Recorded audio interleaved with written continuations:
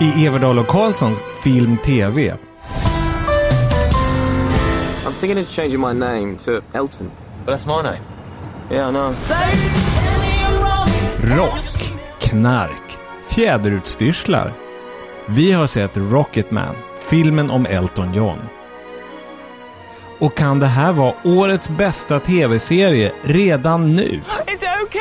It's not okay. I'm gonna lose my job. You won't lose your job. It's cool. It's not cool. It's edgy. Oh, fuck off! Fleabag säsong 2. Dessutom Emma Thompson som missnöjespolitiker. Renée Zellweger som bindgalen riskkapitalist. Och en uppdatering av Johans julkalender.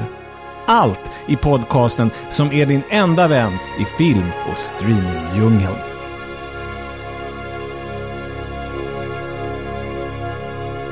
Hej igen allihopa, välkomna tillbaka där vi sitter envist vid köksbordet i Vasastan i min lägenhet, och jag är Göran Everdahl. Och hej C.G. Karlsson. Hej hej. Hej Johan Andreasson. Tjenare. Hur går det med julkalendern? Du kommer att få se senare. Jag har mer än på ett USB-minne. Den ska ju lämnas på måndag, och jag tror nu att jag faktiskt kommer att kunna lämna den på måndag. För de som inte hörde förra veckan så ska vi då kanske påminna om att du har ju fått det här hedersuppdraget att du illustrerar, att du gör julkalendern, tvs julkalender med luckor. Ja, precis. Men vilket projekt? Alltså det är faktiskt rätt stort. Jag måste säga helt ärligt att jag är rätt impad. Jo, men det tar mycket tid, vilket gör, som ni kommer märka här, att jag inte hunnit se veckans film Rocketman. Så jag kommer bara vara med i tv-snacket och sista rundan. Menar du att du prioriterar betalda uppdrag? Ja, det låter ju lite skamligt. Ja, det känns billigt. Bara min åsikt. Girigt. Men som sagt, imponerande med julkalender. Kanske kan vi lägga upp någon liten skiss på Facebook-sidan kanske? Jag tror att det är sånt där som man inte får göra. De är rätt hemliga av sig med det där. Men det här att vi har sagt att det är du som illustrerar, det är inte så att nu måste konstigt. De döda dig. Det är inte så. Nej, det är bra. Det är jättebra. Och jag menar, någon liten gubbe tror jag inte.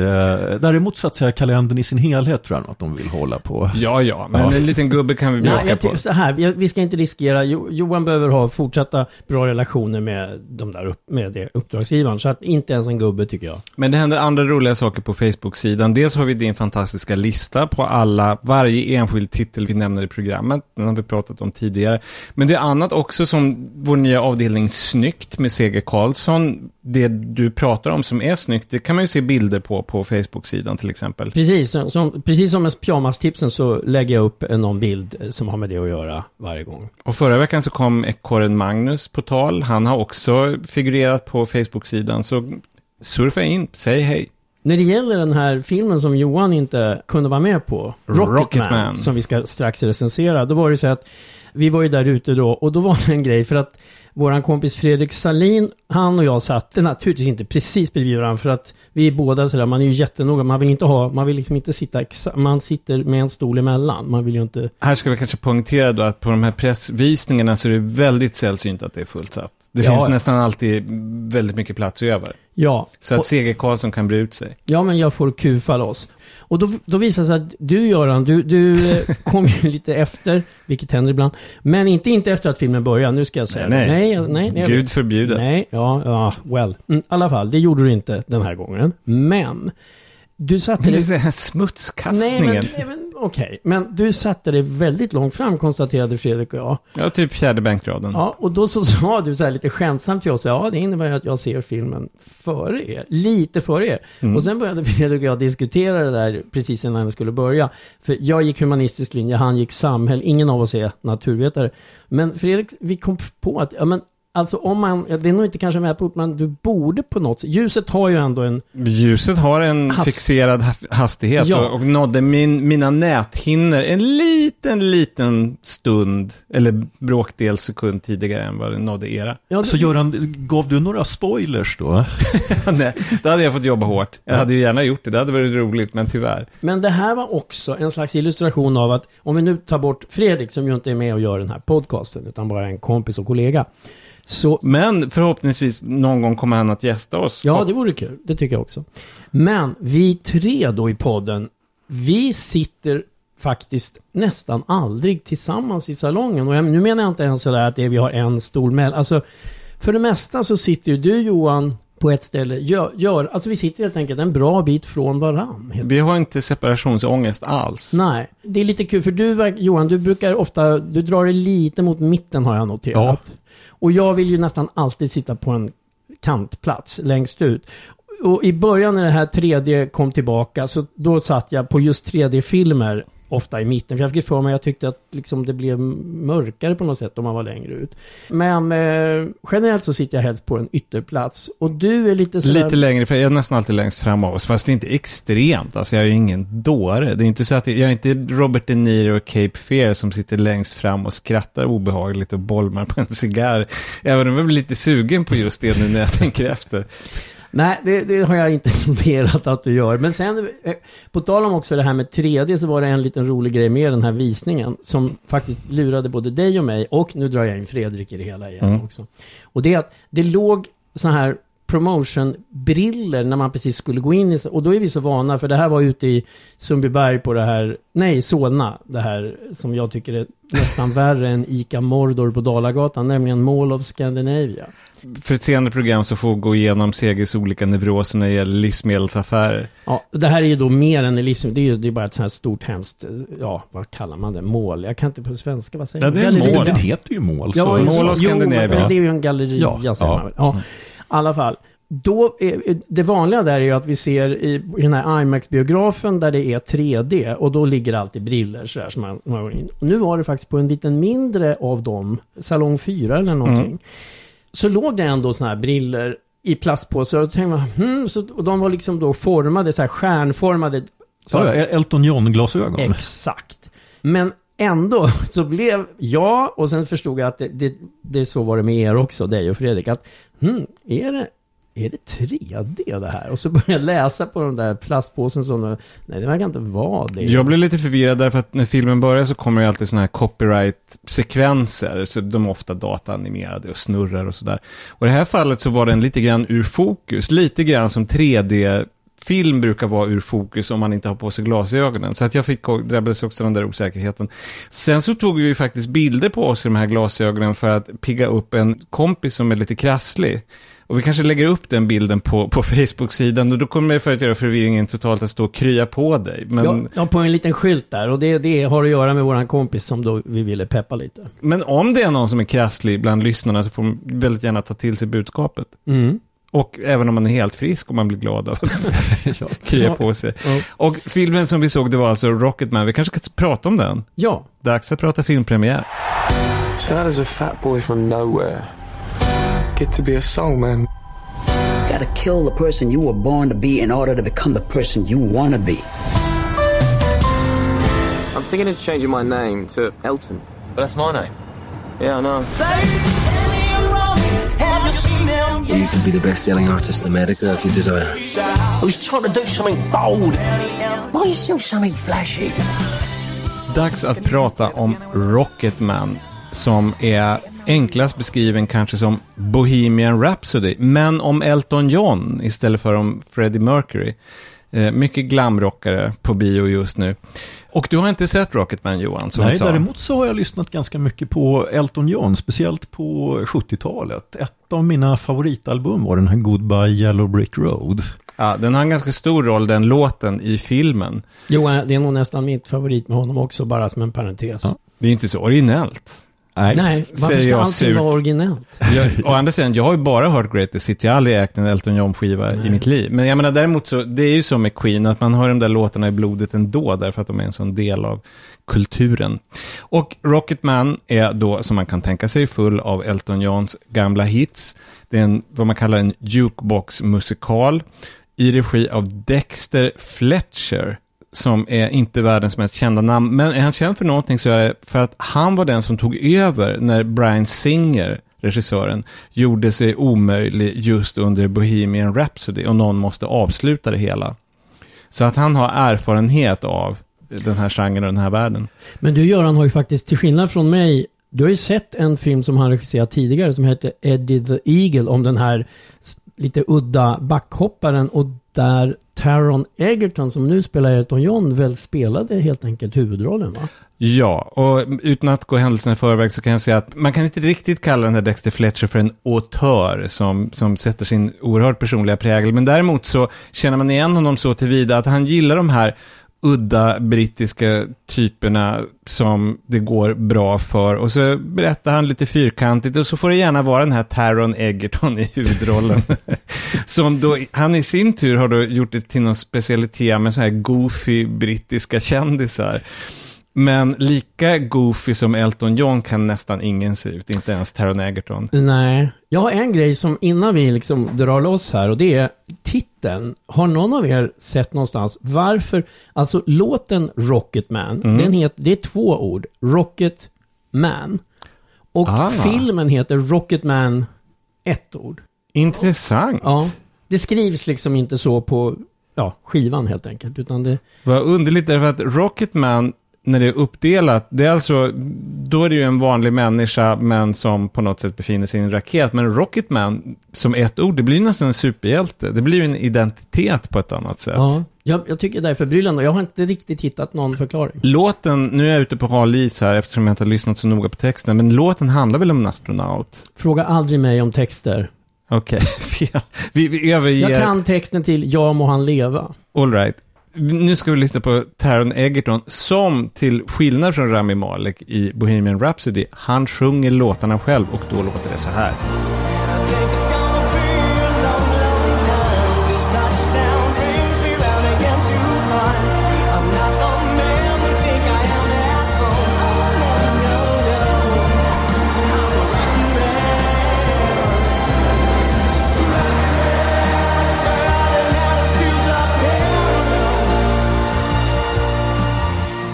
Lever han upp till Elton, Taron Egerton? Alltså Elton John har ju en väldigt speciell röst, så det är klart att Elton Johns röst, jag läste någonstans att Elton hade sagt till honom också att försök inte liksom imitera mig, utan gör din grej ungefär. Nu citerar inte jag Elton John, han sa inte kanske exakt så. Jag tycker att den biten funkar bra, men naturligtvis så är det ju inte... Det blir orättvist hur man än bär sig åt, för att han har ju en sån pipa, Elton John. Man känner som igen i och för sig har mattats lite med åren. Jag har inte lyssnat jättemycket på hans senare grejer, men det lilla jag har hört har inte riktigt samma stuns som de äldre grejerna. Nej, absolut inte. Alltså verkligen inte. Det har gjort att jag har aldrig sett honom live, men jag har känt att jag skulle absolut inte vilja göra det i modern tid, för jag tycker verkligen att hans röst har blivit... Han har förlorat det där glasklara popvackra.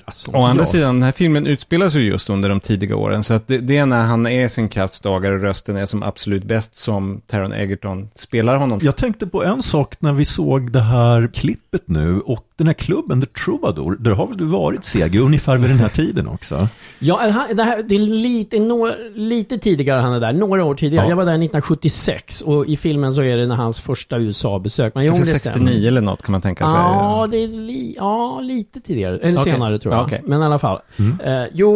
Och det var ju fantastiskt. Jag hängde där flera dagar och vi träffade Jackson Brown och Linda Ronstadt. Linda Ronstadt och allting. Och det var... Och Troubadour, det är naturligtvis här i filmen. De scenerna, jag får väldigt mycket så här nostalgi. Plus att det är lite kul för att då ska de... I filmen ska de ha efterfest hos Mamma Cass. Just det. Och när vi var på Troubadour och träffade då Jackson Brown, då blev faktiskt vi bjudna på en efterfest som Jackson liksom frågade om. Men sen så liksom på något sätt så rann det ut i sanden senare på kvällen efter den konsert som John David Souther hade haft. Så att de glömde oss. Du hade fått något att berätta. Och andra sidan så kan du berätta att du nästan var på efterfest hos Jackson Brown. Så eller hos, jag vet inte om det var hemma hos honom, men det var han som liksom, han och hans kompis som nämnde det för oss.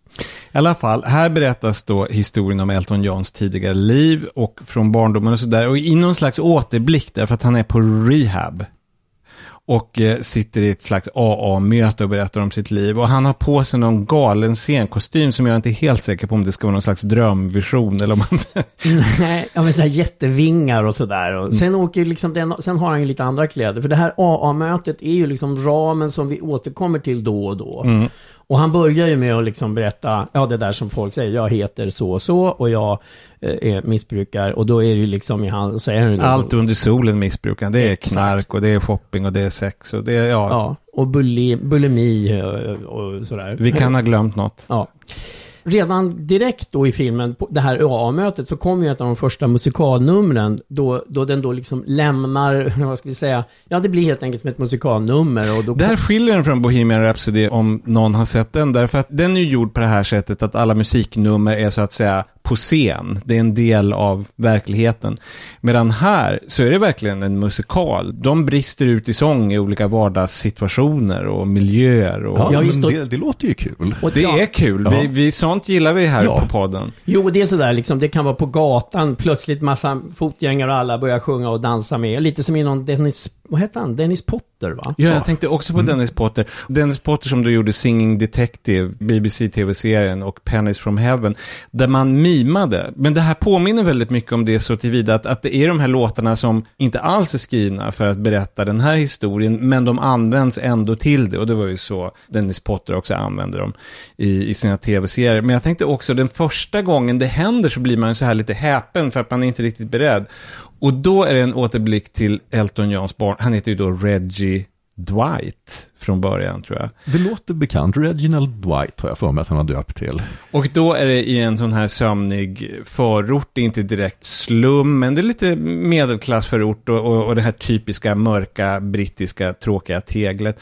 Och de sjunger och dansar och det är 50-tal. Och jag bara kände, det här påminner om någonting. Och det är väldigt mycket Every sperm is sacred. Ni vet, Monty Python. Meningen med livet. Meningen med livet. Every sperm is sacred. Och då känner jag lite grann att det finns den här brittiska musikaltraditionen som är lite Dennis Potter och Monty Python. Ja, det gör det ju verkligen. Alltså om man hör, typ Paul McCartney eller Kinks, eller, alltså det är jättemånga som har den där, alltså det är en sorts music hall-bakgrund de har. Och även den här Lionel Bart's Oliver som vi har pratat om, som då i sin filmversion regisserades av Carol Reed. Den är också en del av den här traditionen. Jag tror att Lionel Bart som skrev den där låten, han var ju popmusiker precis i den här traditionen också. Just den här tiden, den har vi återkommit till så många gånger. Britterna, de är ju väldigt svaga. Det här 50-tal och tidigt 60-tal. Och just i de här miljöerna som du beskrev, den här lite förort. Alltså det här lite liksom dova färgerna, lite brunt och beige och sådär. Och lite instängd atmosfär på något sätt. Och det är väldigt ofta som man sitter på bio och ser den tiden. Och den är väldigt tacksam. Alltså. Den är tacksam, och den här återuppbyggnaden, och det är på något sätt, man är lite osäker, är det fortfarande ransonering? Alla verkar lite hungriga. Men där på något underligt sätt passar den här väldigt svulstiga glamrockmusiken så väl in, egentligen bättre, för senare i filmen så förekommer ju samma slags låtar i Los Angeles där de egentligen hör hemma på sätt och vis. Men jag tycker att de passar bättre på de här lite småskitiga brittiska gatorna. Det blir en roligare kontrast helt enkelt. Ja, jag håller med.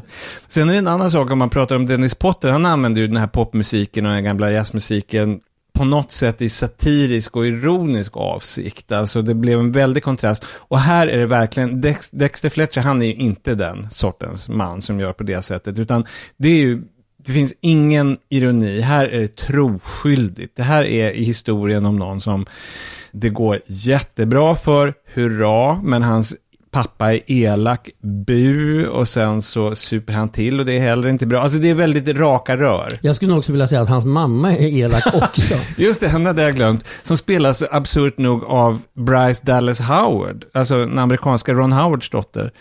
Väldigt underlig rollbesättning. Alltså, jag tycker hon är bra, men det är väldigt svårt att förstå. Det är lite så här gå över ån efter vatten. Alltså, jag förstår inte riktigt varför. Alltså, jag tycker hon gör en bra, men det är lite så här varför. Ja, det är inte så att det saknas brittiska skådespelare som kan göra stenhård, slampig brittisk underklass. Men som det är sagt, väldigt, ska vi säga, ett väldigt mörkt porträtt av henne. Det var ingen överdrift min beskrivning. Hon skildras verkligen inte som en bra person. Och man kan säga att det finns ju 3 verkligen så här skurkar i den här filmen.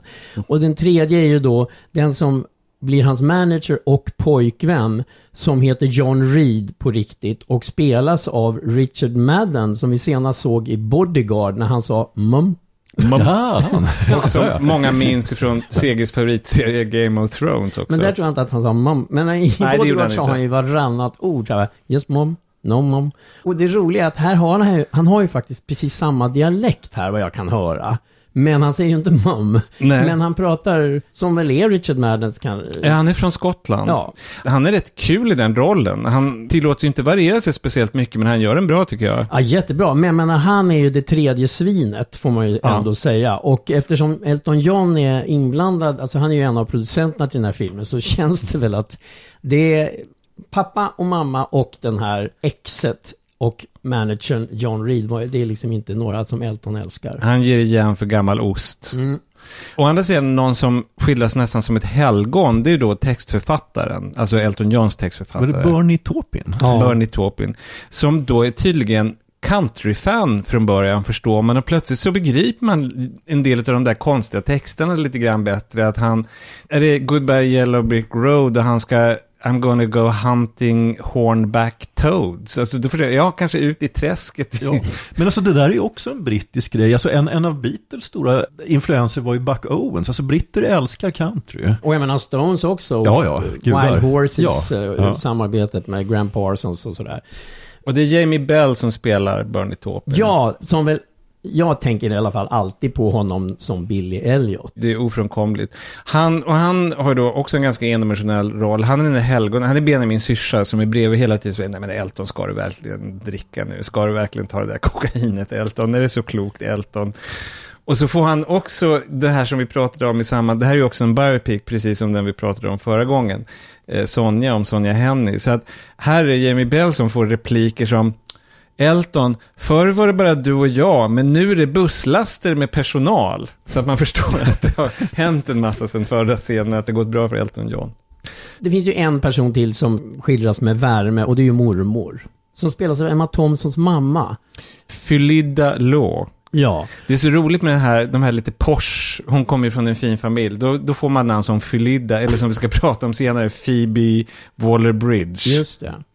Nej, men hon då, mormor, det är ju värmen i Eltons liv. För mycket av det, så att säga, som driver honom på något sätt, eller det är i alla fall en tråd i den här filmen, det är ju liksom att han vill ha kärlek. Ja. Det får han, kan man säga, lite av mormor, men framförallt så får han det när filmen är, i eftertexterna, för att eftersom filmen slutar när han tar tag i allt missbruk och allt sånt där. Vi får ju se honom som barn, och sen genombrottet, och sen lägger den av när han blir nykter. Och så kommer det efter texterna, han har varit nykter i 28 år och träffat en man som han har toppen med, David heter han någonting, och så har ju de 2 söner och sådär. Men allt det är ju liksom utanför, det är ju i eftertexterna, så att liksom så länge vi ser honom i filmen, då får han ingen kärlek mer än från mormor. Och Bernie Taupin. Det är typiskt en rockstjärneliv, att hård barndom, stor framgång, börja knarka och sprita, och så dör man. Eller dör inte, utan hamnar på rehab. Det här är då rehab-slutet och inte dödsslutet, eftersom Elton John lever i högönsklig välmåga. Den är ju helt enkelt rätt förutsägbar. Ja, verkligen. Och liksom berättad så, formel, hur mycket det kan finnas fantasi i de här musikalnumren, och de kan liksom sticka iväg lite sådär. Men det går ju inte att komma ifrån att den är väldigt så här schematisk på något sätt. Ändå tycker jag bättre om den än Bohemian Rhapsody. Jag tycker att den är mer kompetent gjord, helt enkelt. Alltså det finns ju en grej, och den är lite, jag tycker nog att den är lite råare. Om vi bortser från barndomen, så är det ju en period när han, eftersom han så snabbt efter att han har slagit igenom verkligen börjar bli så självdestruktiv. Och han lever rullan. Ja, och det är en väldigt lång bit av den här ganska långa filmen. Så där kan jag tycka också att även jag kan tycka att det är bra att den inte är så putsad på det sättet, men det blir också lite repetitivt. Grejen är att är man missbrukare, det är ju någon slags upprepningstvång, så att det blir lite tjatigt. Sen är det en annan sak, att även om jag tycker att Rocketman är en bättre film än Bohemian Rhapsody, så tror jag inte att Taron Egerton har någon chans till en Oscar som Rami Malek hade som Freddie Mercury. Det är inte, på något sätt är det inte riktigt lika flashig roll. Nej, och jag tycker inte det. Jag tycker han är liksom okej, men nej, han är inte så där bara wow. Det tycker jag inte. Men det finns någonting i det här, just att han också inte bara lever destruktivt, utan att han också har det här att han ska bara fästa på och liksom trycka bort det där jobbiga, och det blir liksom en slags tjoho-ångest. Tjoho-ångest. Tjoho-ångest. Och sen så måste han ju då bokstavligt tala, att det här är inte en metafor, utan han måste bokstavligt talat omfamna sitt inre barn. Ja, men där måste jag erkänna att det du pratar om är ju en scen när han kramar om sin pojke. De blandar tidsskeden. Ja, så skådisen som spelar honom som pojke kramas om av Taron Egerton. Och där måste jag erkänna att jag blev lite rörd. Det blev jag också. Herregud, de tryckte på rätt knappar. Det betyder inte att vi låter oss bevekas när vi ger betyg. Eller? Vad sätter du för betyg på Rocketman? Nej, jag sätter en 3.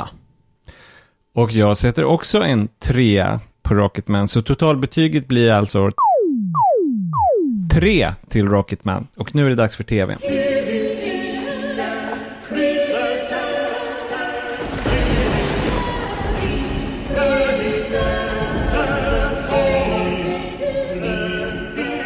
Då ska vi prata om Fleabag, säsong 2 som visas på Amazon Prime. Det är då Phoebe Waller-Bridge som har blivit någon slags nästan världskändis under de senaste åren. Dels för den här Fleabag som är så hyllad, först som teaterföreställning och sen som tv-serie. Sen så har hon dessutom varit med att skapa Killing Eve, agentserien som går på HBO Nordic.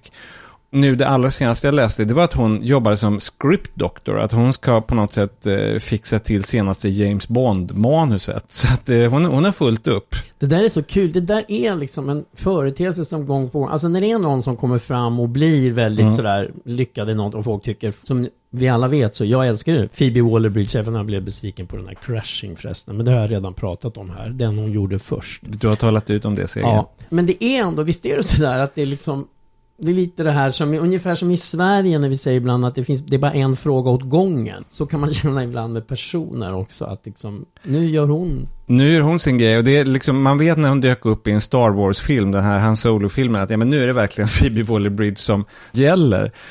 Och nu kommer alltså säsong 2, den sista säsongen är det sagt, av Fleabag. Vi hade ju en väldigt grundlig diskussion här i podcasten om den första säsongen. Och nu ska vi ha en om den andra säsongen som Göran Skytte skulle säga. Varför? I mitt fall är det så här, jag tycker så mycket om Fleabag. Första säsongen hade liten ingångsperiod, kanske något avsnitt, men till skillnad från dig som du sitter säkert och väntar på att säga någonting. För jag vet att Johan pratar, du hade en längre ingång.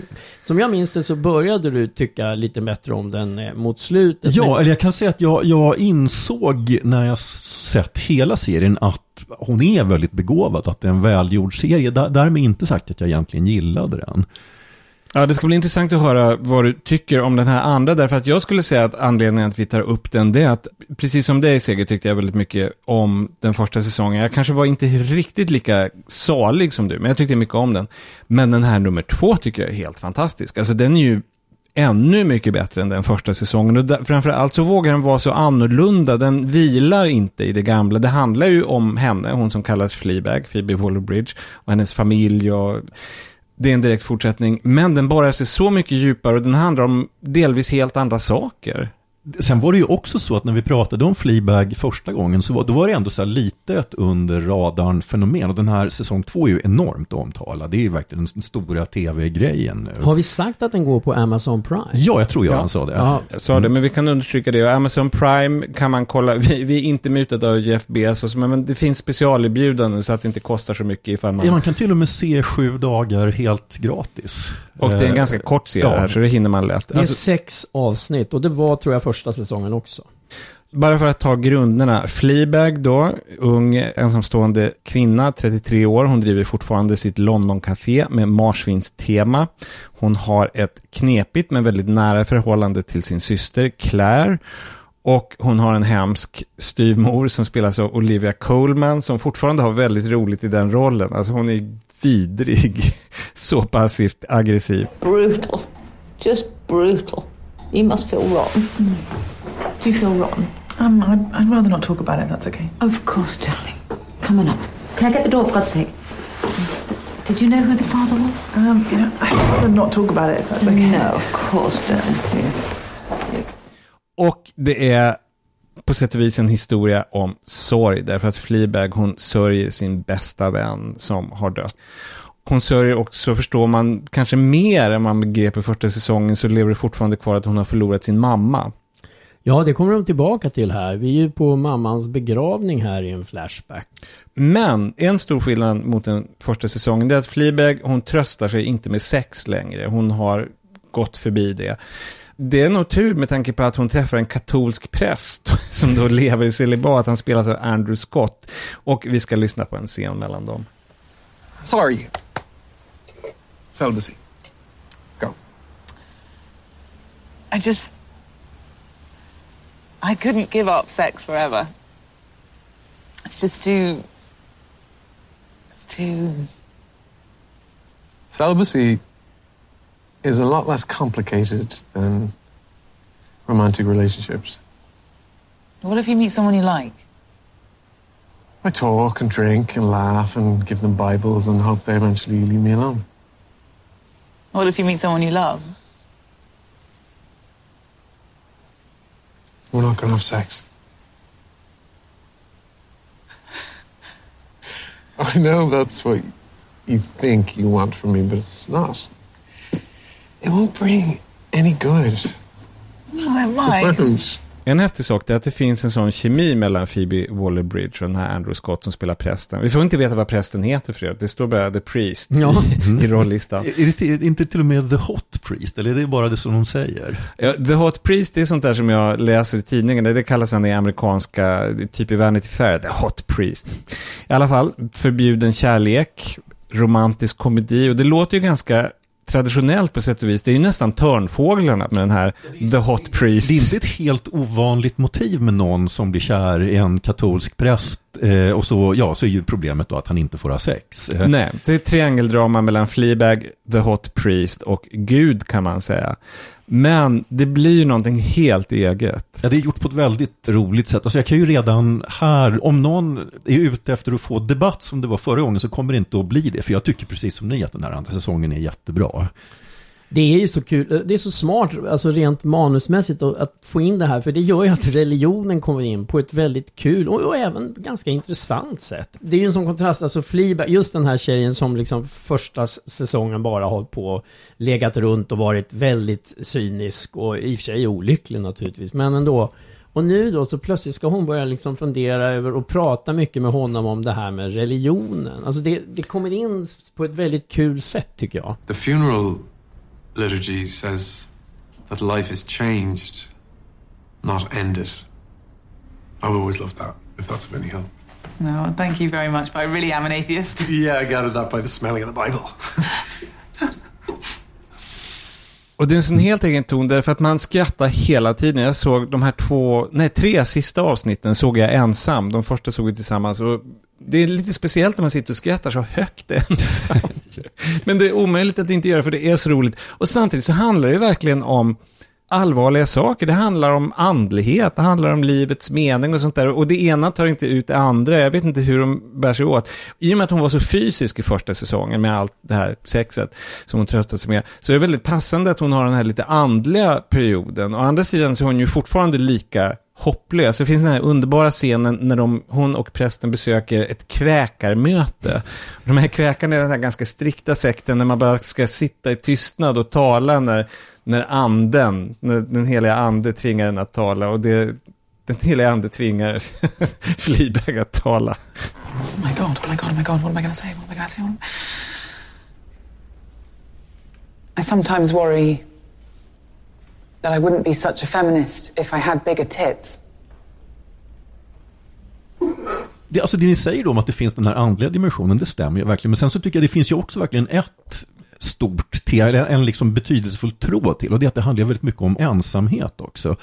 Och det för mig löser det någonting, för det som jag störde mig på i säsong 1 är det att hon har ju den här grejen hon gör, att hon talar hela tiden till publiken, att hon liksom etablerar en sorts liksom kompisförhållande med tittaren. Hon bryter den fjärde väggen, eller vad man säger. Ja, det är i och för sig inte så ovanligt, men att hon gör det på ett så väldigt personligt sätt. Och jag fick ju problem där, för att som hon skildrades i säsong 1 så var hon ju absolut inte en person som jag skulle vilja vara kompis med. Det här kändes väldigt påfluget. Men just i säsong 2 då, så är det ju, det här är väl ingen spoiler, det kommer ganska tidigt, att hon får ju det är väl en present av sin pappa att hon ska gå i terapi. I den här terapisessionen så frågar terapeuten om har du några vänner, och så nej, naturligtvis har jag ju vänner. Nej, men hon har ju inga, alltså hennes enda vän är död, och hon har egentligen inga vänner. You close with your family? We get on with it. Do you talk? God, no. Any friends? Sorry? Any friends? No, I don't really have time for... Well, I have a guinea pig, but she blows hot and cold. Not a joke. Och när hon säger att ja, men jag visst har väl en så frågan, jo, men det hon menar med det att hon har alltså den här konversationen med vi som tittar på tv-serier. Vi är hennes låtsaskompisar. Vi är hennes låtsaskompisar, och då fick jag liksom en helt annan... Då blev det mycket lättare för mig att liksom leva med mig i serien. Men det finns ju en grej när vi pratar om det här med hennes kommunikation med oss. Och jag vet inte, är jag inne på spoilermark om jag säger att det är ju någonting som händer med den här prästen. Ja, jag tycker det är väldigt roligt. Det tycker jag att man kan berätta. Att prästen... Han är ju den enda som... Han märker, men vad hände nu? Du försvann. Alltså han märker när hon blinkar mot oss och gör de här lite smart-ass kommentarerna. Han märker att någonting händer. What is that? What? That thing that you're doing, it's like you disappear. What? What are you not telling me? Nothing. Tell me what's going on underneath Nothing. there. Tell me, come on, No. tell me. Nothing. Ah, Nothing. what are you No, doing? stop being so churchy. I'm not being churchy, I'm just trying to get to know you. No, I don't want that. Jag tolkar det som att han verkligen ser henne. Ja. Alltså de etablerar en kontakt som hon inte har haft med någon annan människa kanske. Och den är inte sexuell, men den är väldigt intensiv. Och han verkligen ser henne. Och hon blir ju livrädd. Ja, och vi som tittar blir ju Ja, väldigt men det roliga förbryllade. för att han är ju också, alltså alla skådisar i den här serien är ju så bra, men det är så otroligt kul scen just där han, för att hon tittar ju så att säga på oss och man har ögonkontakt. Prästen vänder sig om och försöker titta, och han ser ju ingenting där. Och jag menar, det är inte en helt så här, dålig grej av en skådis att klara det. Och de har ju tydligen jobbat ihop tidigare och gamla kompisar, alltså det finns ju en kemi där. Alltså man vill ju att de ska bli ihop. På det sättet är det ju en traditionell romantisk komedi. Ja, och sen som han är skriven i serien, han är ju också en ganska vilsen själ, och rimligtvis också en ganska ensam person, framstår det väl som. Alltså det kanske man med nödvändighet är som katolsk präst. Ja, han super ju en del. Alltså det är lite roligt att han dricker gin och tonic på burk, som tydligen finns på Marks & Spencer i England. Och de slog försäljningsrekord medan serien sändes av gin och tonic på burk. Så att han... Ja, var det som när man fick veta att Clark Gable inte hade undertröja i Det hände en natt, och så störtdök försäljningen av undertröjor för att alla män ville vara som Clark Gable. Lite så.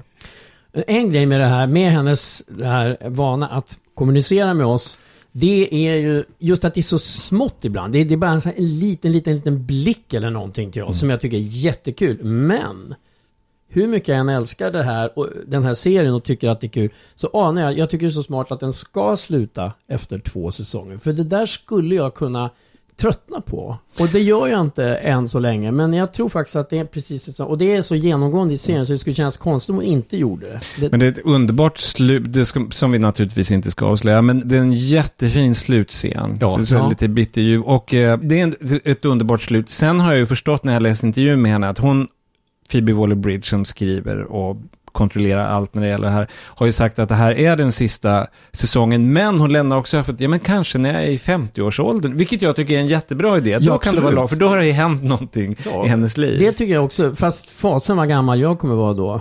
Kommer jag ens förstå? Ja. Vi återkommer med ett poddavsnitt. Ja. Men det är en grej, vi pratar om det här samspelet mellan hon och prästen. Men det är ju också samspelet mellan syrrorna. Alltså, hon är helt fantastisk. Och hon heter Sean Clifford. Och hon är så bra. Ja, alltså de scenerna, och de har ju några i just den här sången. De har några scener tillsammans som är så underbart. För de vet precis också vad den andra tänker. Och syrran är ju ofta väldigt irriterad på Fleabag.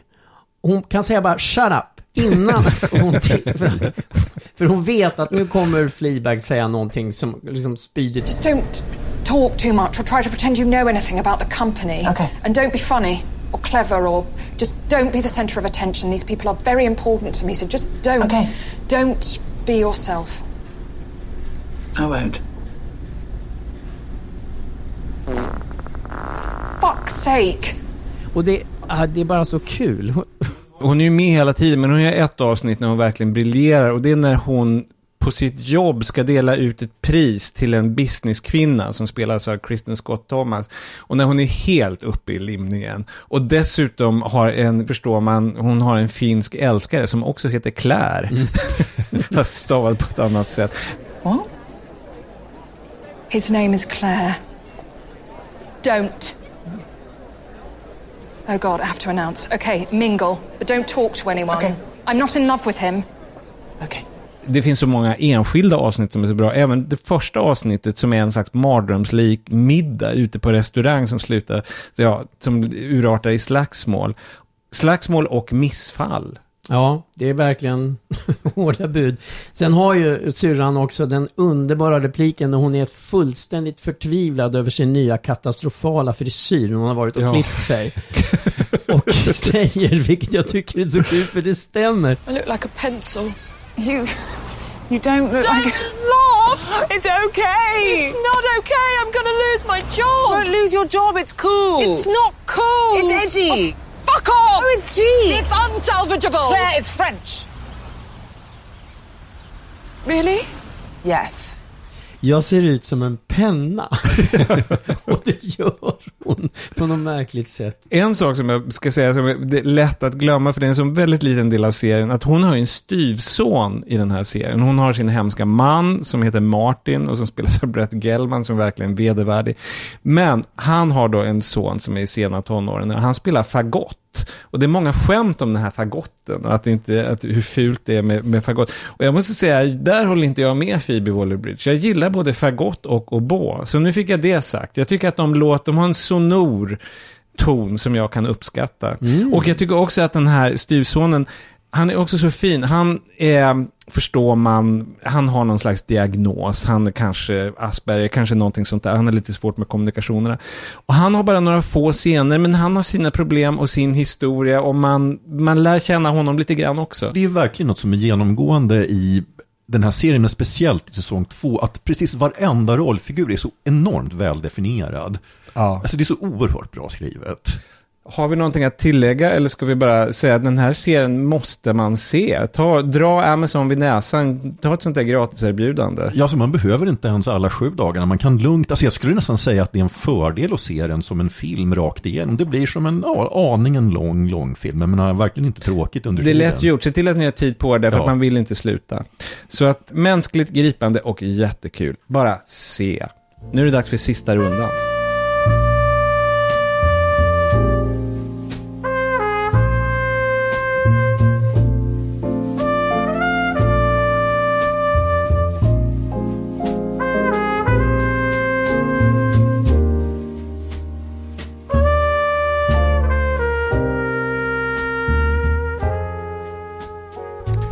Då var det redan dags för sista rundan. 3 ytterligare tips. Det är oftast streamingserier, men det behöver inte vara det. Det kan vara böcker, det kan vara podcaster. Det finns andra podcaster än den här, troligt nog.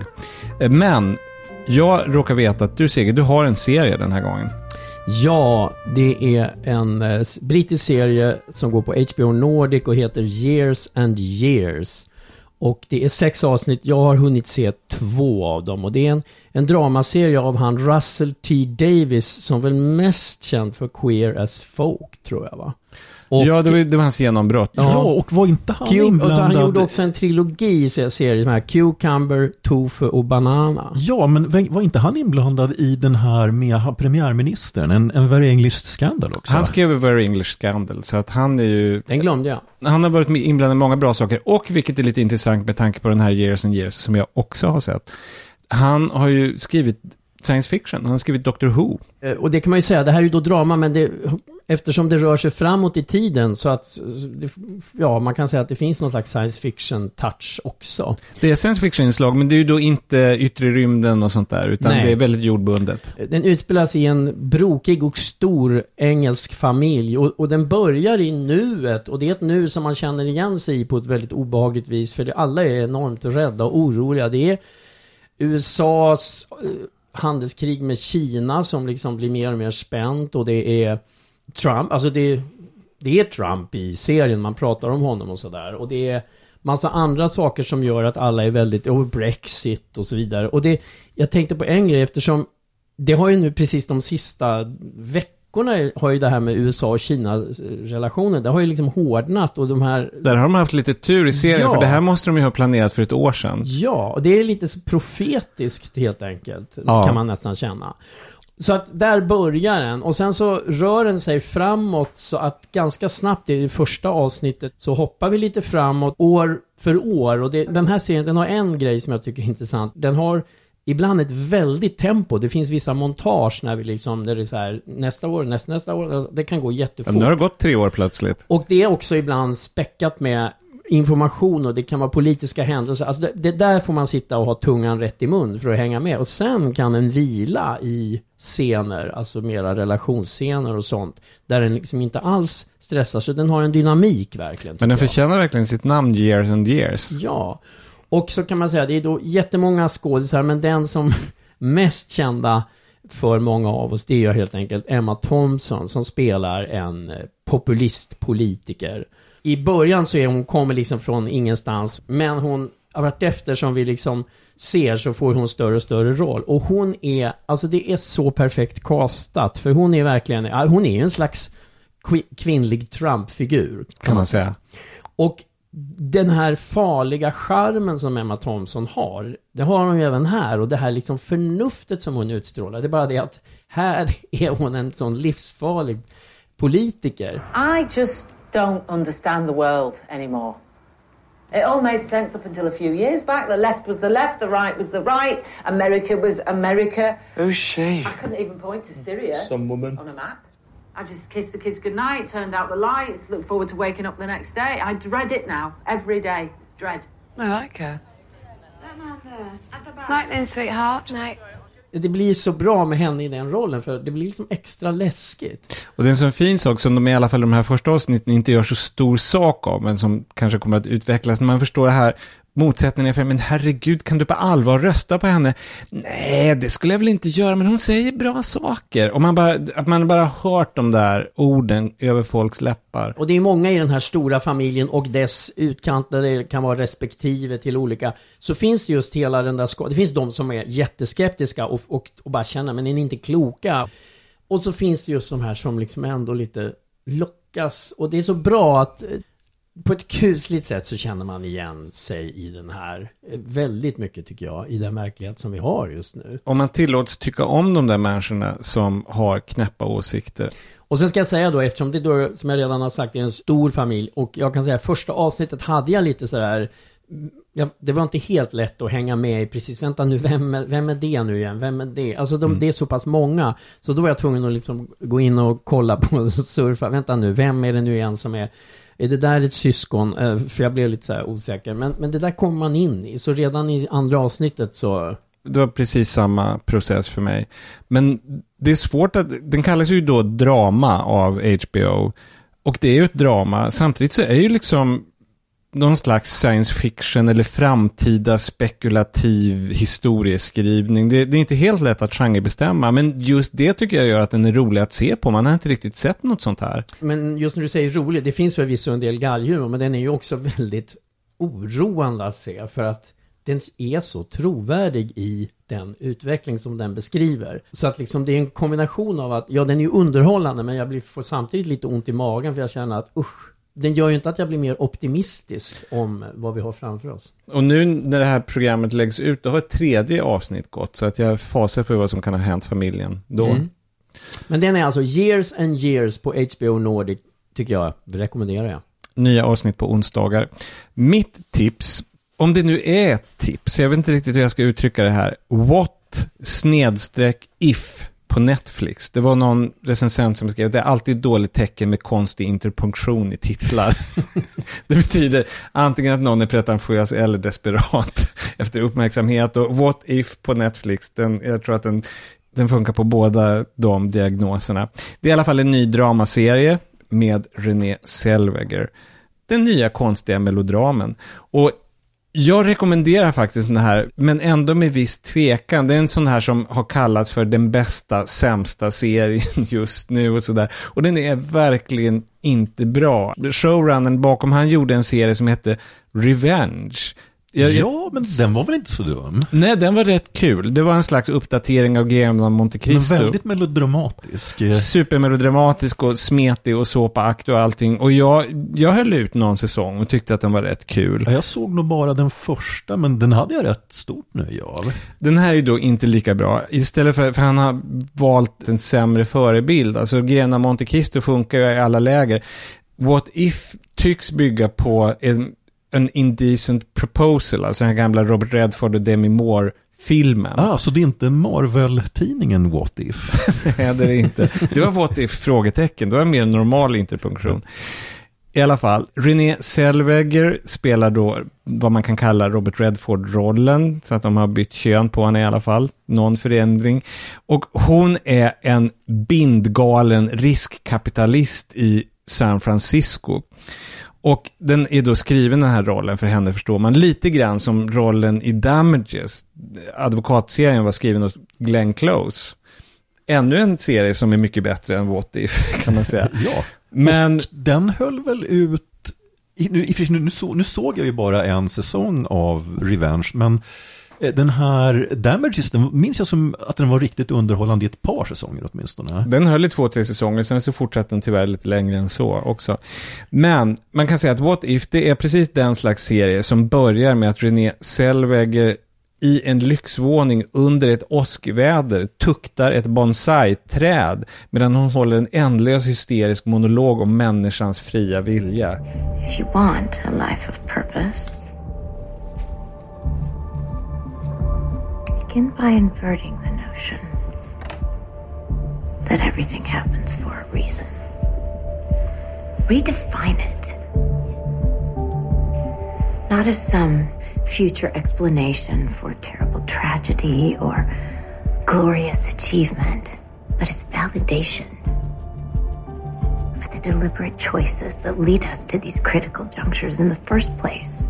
Assert authority over chance, fate, and destiny. Sen blir den bara underligare. Och sen så sabbar hon människors liv just för att hon är en hänsynslös riskkapitalist och psykopat, förstår man. Och hon spelar över, det finns det här uttrycket scenery tour, när man tuggar sönder rekvisitan. När du beskriver det här, det låter lite som en biopic om Ayn Rand. Ja, lite, jag har inte gjort en koppling, men det har du rätt i. Men grejen är att det är lite fascinerande att se en annan sån där hysterisk serie som Scandal. Den började det, då skrev tv-kritikern Mark Harris, jag tror jag citerat honom tidigare, "This is one batshit crazy show." Och det kan man säga om What If också. Så att med tvekan så rekommenderar jag ändå att se den, för att bara se Renée Zellweger vara totalt från Mars och Venus samtidigt. Men däremot så kan man snabbspola eller lösa korsord när det är andra skådespelare som har scener. De här totalt ointressanta paret där hon betalar för att ha sex med mannen och på något sätt utföra något sociologiskt experiment av måttligt intresse. Nej. Man vill se henne glida omkring i sina minikjolar och dricka drinkar och säga konstiga outgrundliga saker till sin butler. Då är What If som bäst, eller sämst, eller bäst på att vara sämst. Så att det var mitt konstiga tips. Johan?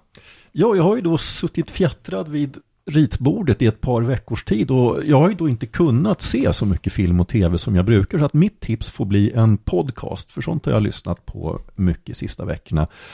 Och ingen kan ju ha missat det som lyssnar regelbundet att jag är en ganska stor fan av westernfilmer, och jag har hittat en podd om en ren westernpodd som jag tycker är riktigt trevlig, som heter Film Frontier. Det är inte verkliga vilda västern? Nej, utan det är westernfilm. Okej. Den påminner ganska mycket om våra klassikeravsnitt, fast de har inte då inbjudna gäster, utan det är 2 personer, en man och en kvinna. De heter Felicity Fletcher och Clarence Pruitt, och man förstår att båda, det här är inga kända namn, men båda jobbar på något sätt inom filmbranschen. Man märker att de är liksom insiders när de pratar om typ kostymer och ateljébyggen och sånt där, så märker man att de vet verkligen vad de pratar om. Får jag säga en sak, att den här Clarence Pruitt, det låter som att han kan vara sheriff. Ja, typiskt västernnamn. Faktiskt. Men det kan så att säga, bortsett från att det alltid är en westernfilm, så hoppar de ganska fritt både i tid och i olika typer av western. Så att till exempel så har de tagit upp The Sisters Brothers, som vi också har pratat om, och de har även tagit upp bröderna Coens The Ballad of Buster Scruggs, som vi åtminstone kom in på lite perifert här. En fråga som ligger dig varmt om hjärtat. Hur är det med John Ford-filmerna? Faktiskt ingen Ford-film än. De har inte tagit upp diligensen ens. Nej, utan de gör ofta så här lite, alltså det är rätt personligt val av filmer, och en rolig sak med den här podden är att det är inte alltid filmer som de nödvändigtvis tycker är fantastiskt bra, utan de väljer filmer som de tycker är roliga att prata om av olika anledningar. Så att när de pratar om John Wayne, då tar de upp en film, alltså en bra film, men ändå inte någon av de här riktigt kända klassikerna, en från 1953 som heter Hondo. Och just apropå John Ford, att man tänker sig, ska man ta någon av de här Tombstone och Wyatt Earp-filmerna, då skulle det naturligtvis för de flesta bli My Darling Clementine. Men de väljer istället Gunfight at the OK Corral med Kirk Douglas och Charlton Heston, som också är en mycket bra film, och de har mycket kul att säga om det. Här ska vi då inom parentes tillägga att du har ju på fullt allvar sagt att det finns ingen dålig western eller boxningsfilm. Nej, så är det nog. Jag ska också säga att det finns inte enorma mängder. Det är en ganska ny podd och de gör den lite oregelbundet. De gör den helt enkelt när de har någonting som de tycker är roligt att prata om. Men när de väl gör sin avsnitt så är de enormt pålästa. Så det är verkligen inte alls bara prata om just den filmen, utan det blir liksom avstickare i filmhistorien. Väldigt mycket om just manusarbete, produktion, alltså just sånt där insidersnack som är väldigt roligt att höra på. Och mitt favoritavsnitt av podden är det allra senaste, där de verkligen tar upp en film som inte så många skulle definiera som en westernklassiker, nämligen Paint Your Wagon, alltså den här där Clint Eastwood och Lee Marvin sjunger. I was born under a wandering star. I was born under a wandering star. Wheels are made for rolling, mules are made to pack. I've never seen a sight that didn't look better looking back. I was born under a wandering star. Och alltså jag tillhör dem som gillar den filmen, även om jag tror inte ens dess varmaste anhängare skulle vilja säga att den är rakt igenom lyckad, men jag tycker att den är väldigt kul och de har framförallt väldigt mycket roligt att säga om den. Jag blir lite sugen, den har inte jag sett. Jag har bara hört den där ofrånkomliga Lee Marvin-låten. Vad hette podden igen? Podden heter Film Frontier. Film Frontier, och det var det sista tipset i sista rundan. Och som vanligt så har Niklas Runsten redigerat. Hej då från oss, från mig, Göran och CG och Johan. Vi hörs snart. Och nu är det dags för Snyggt med CG Karlsson. Och förra veckan, så när jag gjorde mitt första Snyggt, då var det ju tjusiga kläder, en kostym som satt på Cary Grant. Men det jag gjorde klart då, det var ju att det här Snyggt, det behöver inte alls vara kläder, eller det kan vara lite vad som helst som jag bara tycker är snyggt. Den här veckan så handlar det om Linda Hamilton i Terminator 2 Domedagen från 1991, och det handlar alltså inte om hennes linne och combatbrallor som hon hade på sig. I och för sig, det där linnet var ju bra, för då såg man hur hon tränade enormt inför den här rollen. Hon var superdeffad och sådär. Men det jag pratar om som jag tycker är så snyggt, det är sent i filmen när hon har en fight med inte Arnold-roboten utan Robert Patricks robot T-1000. Och då ska hon liksom skjuta honom. Hon är jätteskadad. Högerarmen funkar inte, så att hon liksom har bara vänster arm. Och då går hon framåt, så har hon sitt maskingevär och så ska hon ladda om det.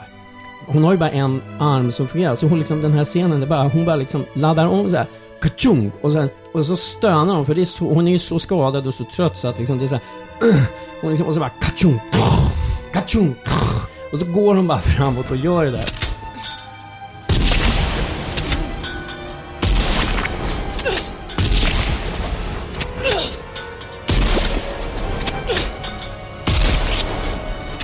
Jag är inte vapenfetischist på något sätt, men jag har nästan aldrig sett något så snyggt och tufft, tycker jag, med hur någon hanterar ett vapen, och det är där när hon bara med en hand gör det här och det där, laddar om. Så det tycker jag är snyggt. Och det var Snyggt med CG Karlsson. Brutal. Just brutal. You must feel rotten. Do you feel rotten?